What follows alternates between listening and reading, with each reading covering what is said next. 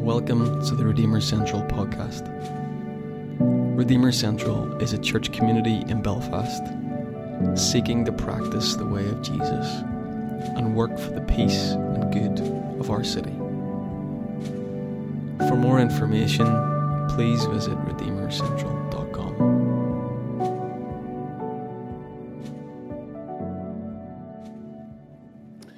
It's good to see you all this morning, and I don't know about you, but as they've been announcing the spring clean coming up in the next month, I can almost feel the anticipation rising in the room.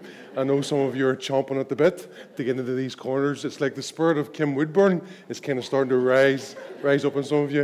When I was a young lad in church, they taught me that there were 3 different types of bones in church. There's the ass bones that sit around and do nothing. There's the jaw bones that they say they're going to do lots of things but do nothing, and then there's the backbones that do everything. And it's great to be part of a church that's full of backbones, as it seems. But I want to ask you a question as we begin this morning, and it's this: what do you do after Easter? Because I don't know about you, but for me already it feels like Easter happened about a month ago. So all that trudging through Lent, and then walking through Holy Week, and then sitting with red eyes on Good Friday, and then running with the women from the tomb on Easter Sunday. And yet now today somehow it feels as far away as ever. So all the Easter flowers have died, and the Easter eggs have been eaten, and this shirt tells the tale on my behalf as well. All the big crowds have gone. And what do you do now after Easter? Well, did you know that this Sunday is typically known among some clergy as Low Sunday? So Low Sunday happens twice a year, the Sunday after Christmas and the Sunday after Easter, when attendance at church is expected to be at a low, and it's anticipated to be very thin on the ground. And so some churches go all out for this Sunday. They plan events not for Easter, but for the Sunday after Easter, to try and boost the crowds and not be embarrassed at the slump in attendance.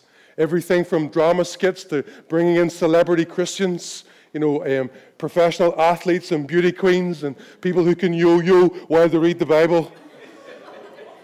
And I understand that, because it's hard to sustain the enthusiasm of Easter after Easter's over. So remember last week, the shouts of joy, He is risen indeed, and the songs of victory and all of that. It's hard to keep that going once you're back to the mill and it's back to business as usual. That can quickly fade. It's like the book I saw once on the shelves of Waterstone that said, after the ecstasy, the laundry. And so, what now? What do you do after Easter? Well, that's why in the church, in the lectionary, in its liturgical calendar, it often selects for this post-Easter season a series of readings from the book of Acts. Because the book of Acts is a book that wants to let us know that Easter didn't stop last week, that Easter wasn't a just once-for-all occasion, but that it keeps happening over and over and over again in 1,000 different ways and varieties, if only we had the eyes to see it. And so today I'm going to select one of these passages from the book of Acts, and I'm absolutely delighted about it, because if you were to ask me what is my personal favorite story in the whole Bible, next to the parable of the prodigal son, I would say this would be it.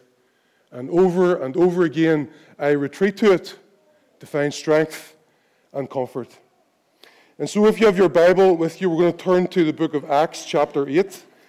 And if Stephanie was here this morning, she'd be saying, don't let this be a sneaky opportunity to check out your Instagram. But Acts chapter 8. And if you'll indulge me, or at the very least, if I could beg your pardon, I'm going to read this to you this morning from the King James Version. I was brought up on the King James Bible. I kind of cut my teeth on it. And if you're not used to it, well, it's the version of the Bible that is old and grumpy, but at the same time is very ornate and poetic. So for me, having the King James Bible is like having an old grumpy grandparent in the house that you can't help but they snuggle up to and love every now and then. And so Acts chapter 8, let's begin to read. It'll be on the screen behind me from verse 26. And the angel of the Lord spake unto Philip, saying, Arise and go toward the south unto the way that goes down unto Jerusalem, unto Gaza, which is desert. And he arose and went. And behold, a man of Ethiopia, a eunuch, of great authority under Kandake, queen of the Ethiopians, who had the charge of all her treasure and had come to Jerusalem for to worship, was returning, and sitting in his chariot read Isaiah the prophet.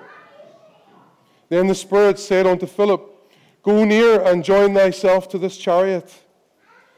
And Philip ran thither to him and heard him read the prophet Isaiah, and said, Understandest thou what thou readest? And he said, How can I, except some man should guide me? And he desired Philip that he would come up and sit with him. The place of the scripture which he read was this: He was led as a sheep to the slaughter, and like a lamb dumb before his shearer, so he opened not his mouth. In his humiliation his judgment was taken away, and who shall declare his generation? For his life is taken from the earth. And the eunuch answered Philip and said, I pray thee, of whom speaketh the prophet this? Of himself or of some other man? Then Philip opened his mouth and began at the same scripture and preached unto him Jesus. And as they went on their way, they came unto a certain water, and the eunuch said, See, here is water. What doth hinder me to be baptized? And Philip said, If thou believest with all thine heart, thou mayest.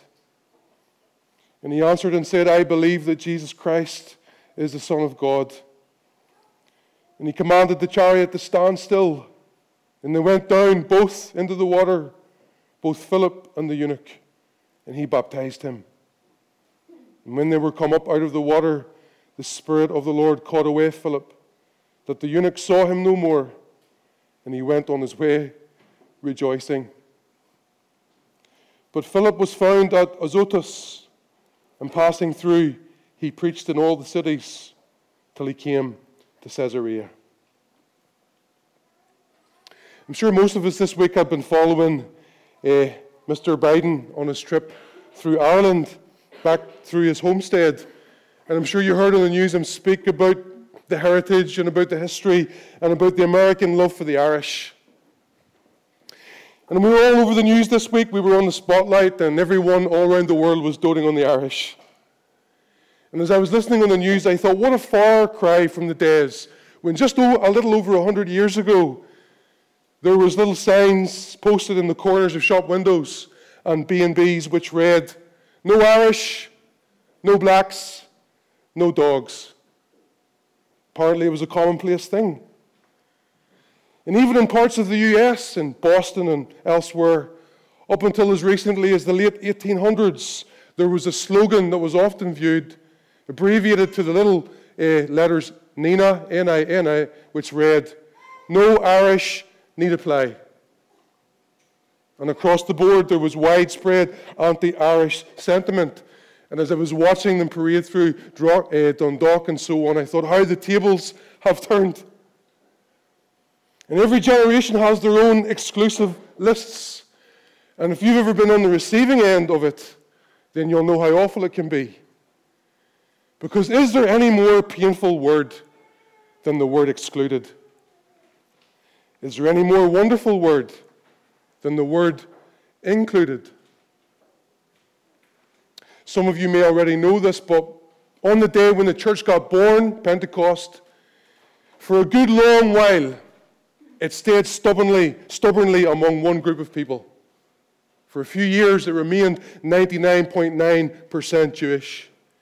Even though the mandate was, take this out to every nation, it remained among one homogeneous group.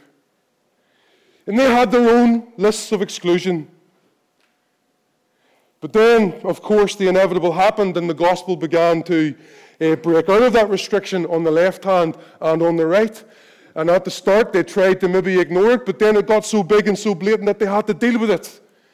And so in the book of Acts, we read how the church had a big meeting. It was a big, called church meeting. Now, if you've ever been to a church business meeting before, you'll know how tense they can get. Perhaps there are no more incendiary meetings than church meetings. In fact, I've been to one where people almost came to blows before. It's heightened. It's very confrontive. And I don't know about you, but I don't do well in those kind of settings. I'd rather go shopping for shoes and come back and say, "Oh, how did it go? I wish I'd been there." And so the meeting was called, and this was a single-issue meeting, Luke says. It was a single-issue meeting. The issue was clear. Shall we admit into full standing and equal fellowship of the church foreigners, persons who have never belonged to the people of Israel, who do not know the Old Testament, who yesterday were bowing before shrines and idols, who do not have the ethical, moral standards of Israel, who do not know the traditions of the Exodus? Shall we simply, upon their repentance and confession of faith, admit them into equal fellowship? Is that enough? That was the question. And Luke, who wrote the book of Acts, says in his own modest way that there was much debate. He says, indeed, there was no small dissension that arose among them. And it wasn't simply that Christians, and they were all Christians, it wasn't simply that Christians were disagreeing with other Christians, but individual Christians were disagreeing with themselves. Their hearts were torn. And remember this, next time you see a preacher on the street, remember this. Sometimes whenever we lash out at someone else because of their position, the reason for the intensity is that I am at war with my own self. And when I'm at war with my own self, then my tendency is to make casualties out of others, even of those that I love. And that certainly was the case with Simon Peter. Do you know on the day of Pentecost when it all got started, it was Peter that was the front face. It was the Peter that was the lifted up voice. We're told there was a big crowd in the city. They'd come from all arts and parts, all from everywhere. There were Parthians there, and Medes, and Elamites, and dwellers of Mesopotamia, from every nation under heaven. And as Peter was preaching, he got carried away in his oratory, got carried away in the emotion of the moment. And he said at the end of his sermon, the promise of what I'm preaching about here is unto you and your children and your children's children, and to all that are afar off, Gentiles, as many as God will call. And what a great moment it was, and he opened wide the door, and it was so wonderful. And then a little while later, God came to him in a vision and asked him to go to the house of the Gentile, an Italian, and speak to him.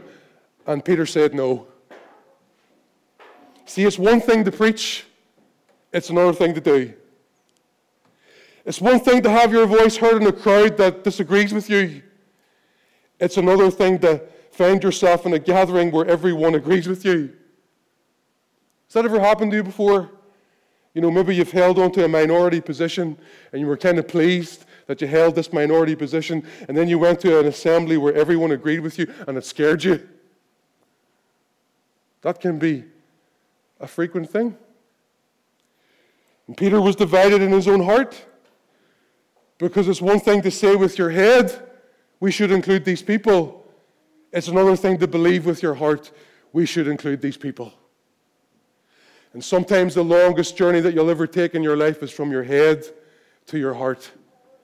And Luke says in between, there was much debate and no small dissension.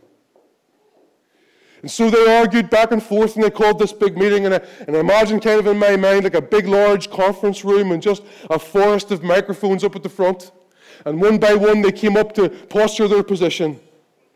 Shall we admit to the church foreigners? Yes, microphone 3. Well, we're here from Antioch, one of the first churches that ever got planted outside of Jerusalem. And we have a really good Bible study group. We meet on a Tuesday night Super 6 Bible class.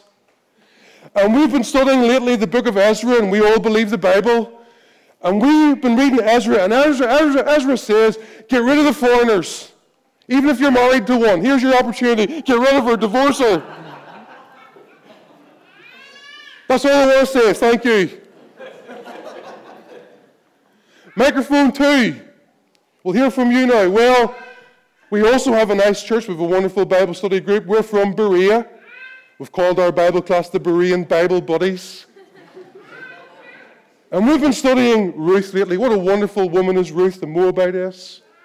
And she was the ancestress of David, and as you know, the ancestress of our Lord. And we think if our Lord had Moabitish blood in his veins, then isn't it okay for us to do this? Thank you. Microphone 5. Well, I don't know, but one of the really great prophets of Israel was Amos. And Amos said, talking to the Jews, Amos said, you alone, he didn't say etc. He said, you alone have I chosen out of all the nations of the world to be my people. Thank you. Microphone 9. Well, I don't know that much, but I remember a verse that we were taught in Sunday school. I think it comes from Zechariah. And he said that the mountain of the Lord's house is going to be the highest of all, and all the nations, I think it says, all the nations shall flow into it. Thank you. Oh, my giddy aunt. All these Bible positions, I'd rather be shopping for shoes. So whose fault is it? Whose fault is this? I mean, here's the church. It's doing so well. Started off with thousands and thousands on the day of Pentecost, spread out from Jerusalem to the countryside, doing great. Got little congregations popping up everywhere. And now this issue, come right and going to split us right down the middle, just when everything's going so well. Whose fault is this? You know whose fault I think it is? I think it's Stephen's. See, when he made that speech up against the temple in Jerusalem, that's what started it. Now, he was appointed to wait tables, but he wanted to preach. Everybody wants to preach. That's what started it. He was the one that kicked the rock that brought the avalanche down. No, I don't think so. I think it was Philip. Because Philip, of his own accord, he went up there and he baptized them Samaritans, them half-breeds, them half-castes. And you know what happens when you let the Samaritans in? The camel's nose is in the tent. Oh, no, I think it's really the fault of Paul. Paul running around here claiming this vision, claiming to be an apostle to the Gentiles. And he just lets everybody in. Just lets them, oh, come on ahead in. Lets them all in. Look at his churches sitting there in their pews, holding their Bibles upside down. Don't know a chorus from a hymn. Don't know an introit from a benediction. Just lets them all in. That's what turned it all sour. No, I really think the fault is Barnabas's. You know, we'd all agreed up in Jerusalem that if Paul ever shows up, he's not to preach. Oh, yeah, he can fellowship with us at the Lord's Supper, he can maybe give the benediction, but he's not to preach. But Barnabas took him around and worked him in, and pretty soon he's preaching. Now, Barnabas should not have done that. Whose fault is it? Luke says, the fault is God's. That God sent the Holy Spirit to push and shove the church. To push and shove, beyond ethnic borders, beyond national borders, beyond social borders, beyond economic borders. That repentance and forgiveness be preached to all nations. And the Spirit pushed and pushed and pushed. And it was painful. But you know, every once in a while, Luke turns the camera around. And instead of giving us this painful pushing scene of the Holy Spirit moving the church beyond its own prejudice, once in a while, Luke turns the camera around and he lets it focus on one of those outsiders. One of those individuals whose future is at stake. One of those people whose fate is being decided by the church. Will we let them in or will we not let them in? You see, it's one thing to talk about inclusion and welcome in the abstract, but it's another thing when you put a face to it. And when it becomes your friend, your brother, your son, your daughter. And so Luke turns the camera around. What does it mean to the person standing outside there waiting upon the word of the church? How did it go? Will I be welcome or will I not? And the strangest of all the stories Luke tells is the story of the Ethiopian eunuch in his chariot from Jerusalem to Gaza, to whom Philip spoke. Now I want you to think about three things to do with this eunuch today. First of all, when it says he was an Ethiopian, We're not sure if Luke meant us to take that literally or not. Because in the ancient world, in ancient literature, Ethiopia was used as a sort of a nickname for the ends of the earth. So it kind of meant the extremity or the jumping off place. Our modern equivalent today might be Timbuktu. When I was growing up, I didn't know if Timbuktu was a real place or not. But sometimes I'd hear my mum say, I don't care, she can go to Timbuktu for all I care. It just meant as far as you can go and then a little further. Well, back then, Ethiopia, it just meant the threshold to an entirely undiscovered world. In fact, the word Ethiopia literally means a burnt face, dark skin. So here you have someone beyond the borders of the civilized world, a foreigner, just as far out and as distant as you can get. That's the first thing. Second thing about him is that we're informed his job was a very lucrative one. He was a man of great authority under the kingdom of Queen Kandake.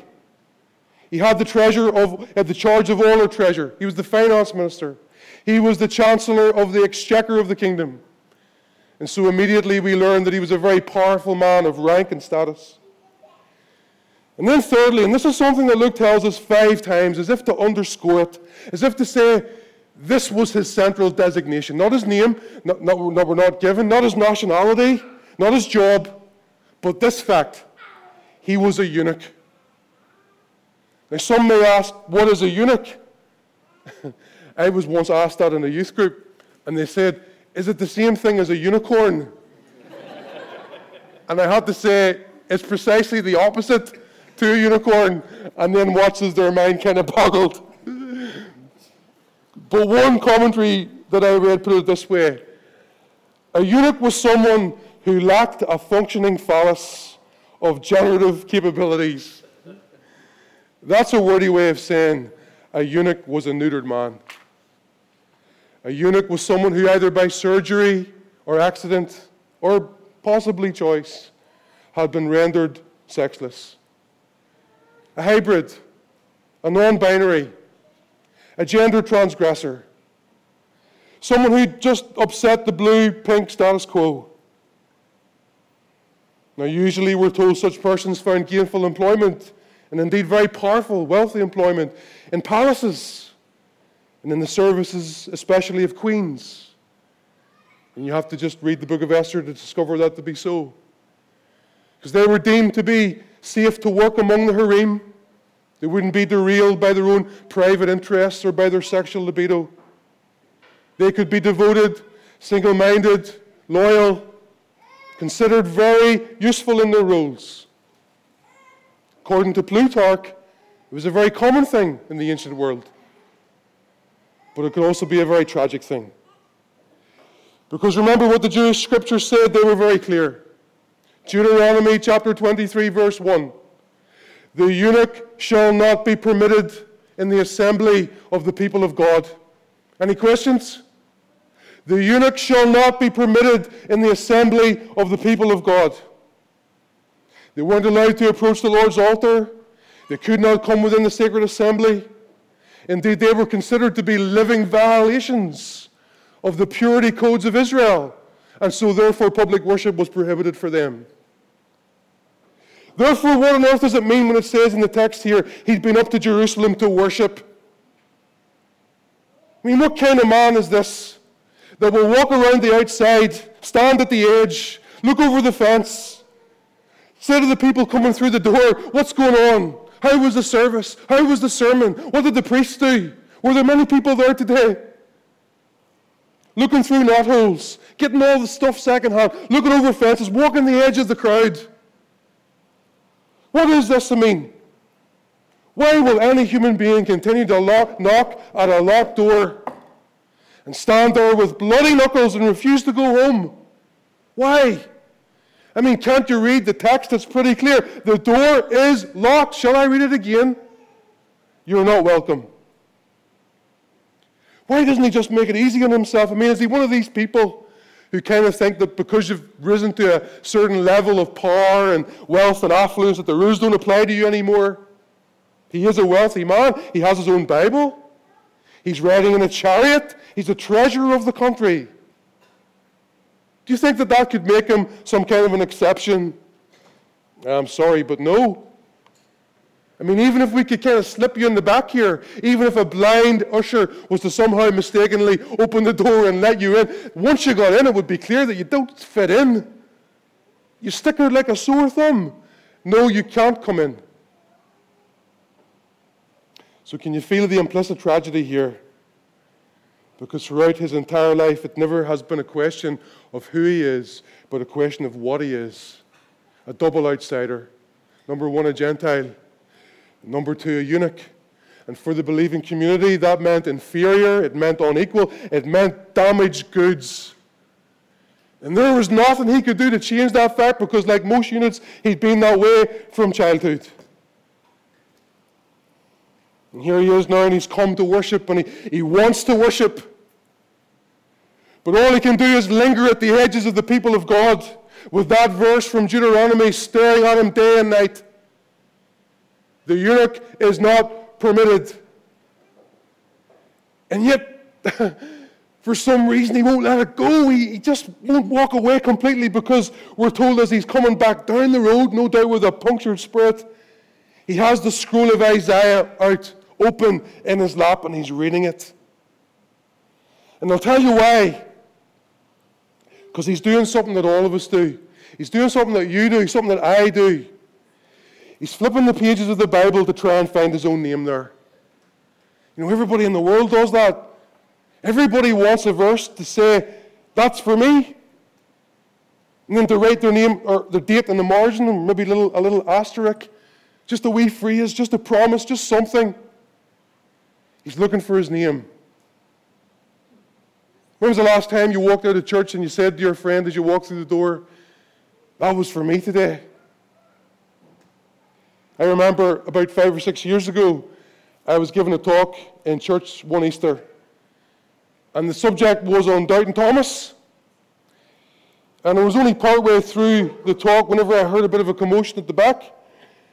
And I noticed that someone had come in late, and I couldn't quite make out what was going on, but I did hear a voice that seemed to be speaking in a foreign accent, and it was saying, me. Anyway, quieting down, and afterwards, after the service was over, one of the elders approached me and he said, did you know what happened there? I said, no, and he said, pointing to this disheveled-looking fella sitting at the back, he said, that guy there came into the service late. He's Polish. And he wondered if it was okay for him to come in because he says he thinks he's an atheist, but that he'd like to try it out. Do you know what his name is? Thomas. And there was me talking on Doubting Thomas. And you know, we became friends after that, and I got him a Bible in Polish. And he wanted me to mark out for him all the passages where Doubting Thomas was recorded in the Gospels. It's something we all do. You read a line, and you want to say, that's for me. Mind you, sometimes in our zeal we can overdo it. Maybe we can end up a little bit misguided. I remember, and this is a good while ago now, but there was a certain girl, and she was convinced that it was the Lord's will for her and I to marry. But I wasn't convinced at all. And she said to me, no, but soon you will be. And looking at me with level gaze, she said, because I've been praying about this. And I went to a meeting last night, and the preacher announced this text, and do you know what it was? Luke chapter 1, verse 63. His name shall be called John. And I nearly collapsed right on the spot. Be careful you don't overdo it. And so the eunuch was looking to find something just for him. Something that would give him hope. Something that he could mark with an asterisk or put a date beside and say, that's for me. And he finds it. Or he thinks he finds it. And it's from Isaiah, and it's no surprise to me he's reading Isaiah, one of the most hope-filled books in the Old Testament, because it almost sounds too good to be true. Because listen, it'll come up in the back. It says in Isaiah, no longer let the stranger say, the Lord has separated me from his people. No longer let the eunuch say, behold, I am a dry tree. For thus says the Lord unto the eunuchs that keep my Sabbaths, and choose the things that please me, and take a hold of my covenant, even unto them will I give in my house and within my walls a place and a name better than that of sons and daughters. And I will give them an everlasting name that shall not be cut off. And there it is in black and white, the promise of welcome. The promise of not being cut off. Here was a man who'd been cut off, so to speak. And God turned it around and used it as a pun and said, and I'll not cut you off. And he's reading himself into the text. This is what Isaiah says. But then, this is what Deuteronomy says, something altogether different. And what do you do whenever the Bible that you love says one thing in one place and another thing in another place, and your whole life hangs in the balance? Which one is it? Is it Deuteronomy or is it Isaiah? Is he in or is he out? Is he welcome or is he not? If all he has is these two verses, it could be argued either way. Which one is right? Well, how can he understand unless there's someone to guide him? And what he needs is someone who not only knows the Scripture, but someone who knows the God of the Scripture. Someone who has a relationship with that God. He needs someone to teach him, and not just in a kind of cold, doctrinal, clinical, kind of detached way, but he needs someone who himself in his own life has felt the embrace of God. And who can read the cold ink on the page in the warm light of God's Spirit. In other words, he needs a Philip to guide him. And so he's going along in this chariot down the desert road to Gaza.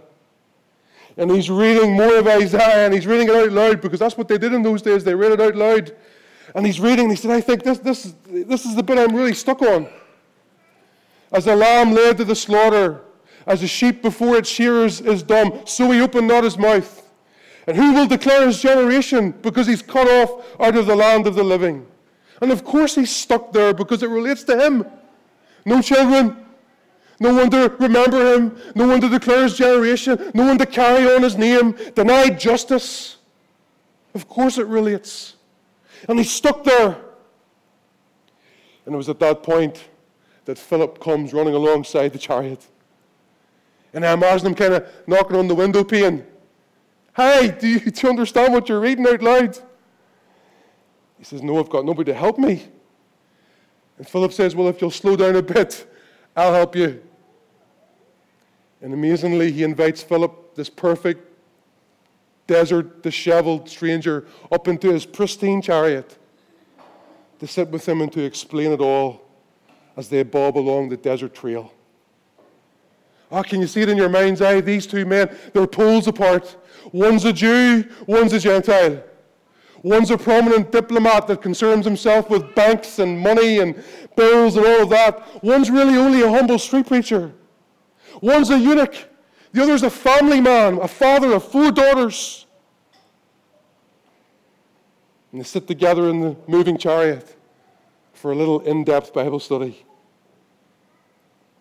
And the eunuch says, Philip, this verse here, is the prophet talking about himself or is he talking about someone else?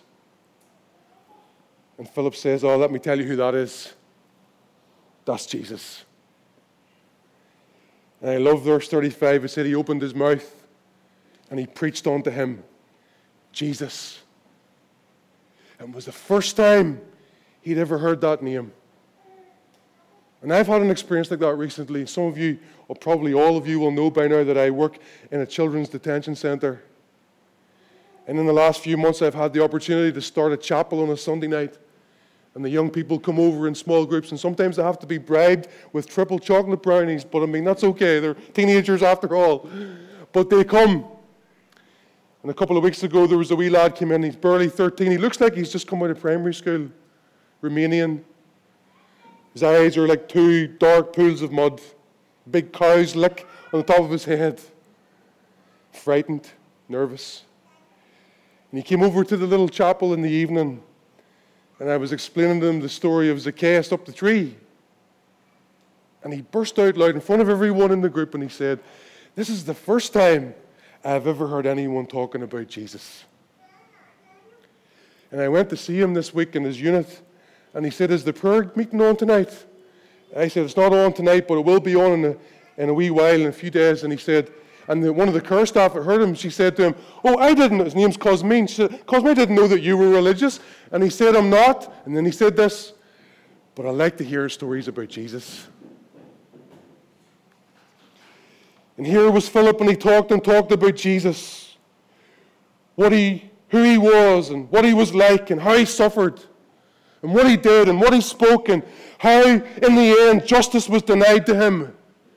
And then the great vindication that came. And as the eunuch listened, something incredible happened in his heart. His spirit got touched. And as he listened, he began to dream. And he got emboldened enough to take a chance to ask the question that up until that point he'd never even thought would be possible for him. If perhaps this new way, this grace, this gift, this movement was something that he could be a part of too. And we're told in the text in verse 36 that when he saw a pool of water nearby, he stopped the chariot. And he turned around, and no doubt with pleading in his eyes, he said to Philip, "Now, Philip, you know who and what I am. I am an Ethiopian. I don't know how you feel about Ethiopians, but up until this point, we've only ever been allowed on the edges. And not only that, but I'm a eunuch.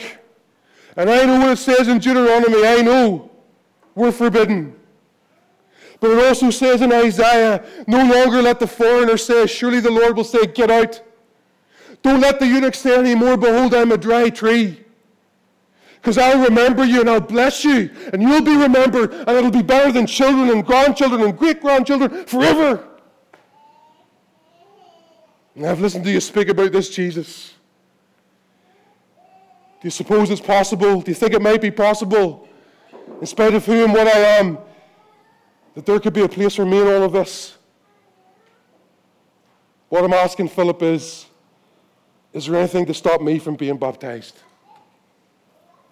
And he's waiting on the answer now. And I'm sure Philip must have drawn in a deep breath, because he knows the risks and implications of that question. According to the old ways and the old system, there's plenty of reasons to stop him being baptized. But if this is all really true, and if Isaiah is right, and if it's time to let those old walls of exclusion and prohibition that have stood for generations to come down, and so he breathed out, and he said, yeah, I can think of 100 people who are going to be upset. But yeah, I don't know how they're going to take this back home.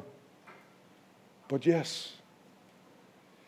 In fact, I feel a little awkward myself because I've never been in this situation before. I'm not handling it very well, I think, but yes. Indeed, I'm surprised at hearing myself say this, but yes. Because the fact of the matter is, who am I to say no when it seems to be absolutely clear that God has already said yes? And the Bible says that the two of them went down into the water, and Philip baptized his new friend and brother in Christ. And the eunuch went on his way home rejoicing, no longer tied up in knots. And tradition tells us that he was the first to bring the gospel to Africa. You know, our time is gone. We're going to come up to the table in a moment. The application of this story is so clear, I may not need to elaborate very much. I just want to offer two small words in closing for you to take with you into the week. Number one, let me say carefully that the gospel is good news. But if it's not good news for everyone, then it's not good news. And I think it was the legend Rachel Held Evans, who was taken from this world far too quickly, that once said that what makes the gospel so offensive isn't who it keeps out, but who it lets in. And that starts with you and me, doesn't it? Because if we're not scandalized by the fact that we've been let in, then we've got it all wrong. It's like one time I was complaining to God that someone was saying something about me, and I kind of felt them say back, well, at least I don't know the whole truth. And I always remember the quote from C.S. Lewis where he said, look, when you get to heaven one day, there will be 3 surprises. Number 1, who's there? Number 2, who's not there? Number 3, the fact that you're there. It should shock us that we've been let in. And that's where the offense has always been, right from the days when he walked around Galilee. Who was brought into the embrace of his hospitality? See, the gospel's not so fragile that it can't handle our differences. Jesus did not come to preserve our prejudices, to ensure that boys always wear blue and girls always wear pink. But he died to start a new family, in which, as Paul tells us, there's Jew and Greek, male and female, bond and free, gay and straight, black and white. And some folks might take that for granted, and if maybe that's so because you've always known what it's like to be on the ground of privilege and power, but for some of us that's really good news. Because at the cross the ground is level. And that's the first thing, and then the last thing I want to say is this. That sometimes God does God's best work down the desert road. You know, what I love so much about this story is that the Holy Spirit pursued this man. He was like target A. He chased him down like we were singing in that song.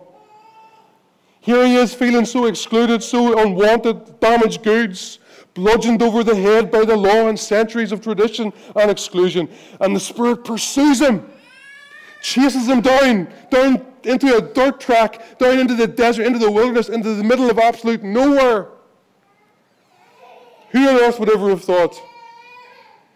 You know, I reckon if the disciples of Philip had have taken bets as to who the Holy Spirit would lead them to next, never in a million years would they ever have thought to this individual, because he was absolutely on the margins. But it's the nature of the Holy Spirit to be unruly like that, and invasive, and gregarious, and ubiquitous. And look at me like someone having swallowed the dictionary. It's in his nature to show up where people say he never will, and to bring them the good news of the gospel, to let them know that they're wanted, to let them see that their names are there, that they are loved. And maybe some of you today are in a desert, so to speak. You're in a drought. You're in a place that's parched and thirsty. And you too have experienced some of that pain and that dejection and that sense of being unwelcome. But maybe today as you sit here, you kind of can feel that hot pursuit over your life as well. You know, over Easter, I read something that the Pope said. And if my wee Pentecostal granny knew that I was quoting the Pope today, she'd be spinning in her grave. But he said something that struck me profoundly. He said, did you know that God is the God of hope? And that if God hopes, then no one should ever lose hope. Because hope is the strength to keep going forward. And that sustains me a lot in my own life and in the work I get to do, to be in a desert place and to open the windows and to let the hope in. Because it's been done for me and now I get to do it for others. And I don't know exactly where you are today in your life, but I hope that you'll let the hope of this story rub itself into your soul and open up a bubbling spring in your desert. Let's all pray together.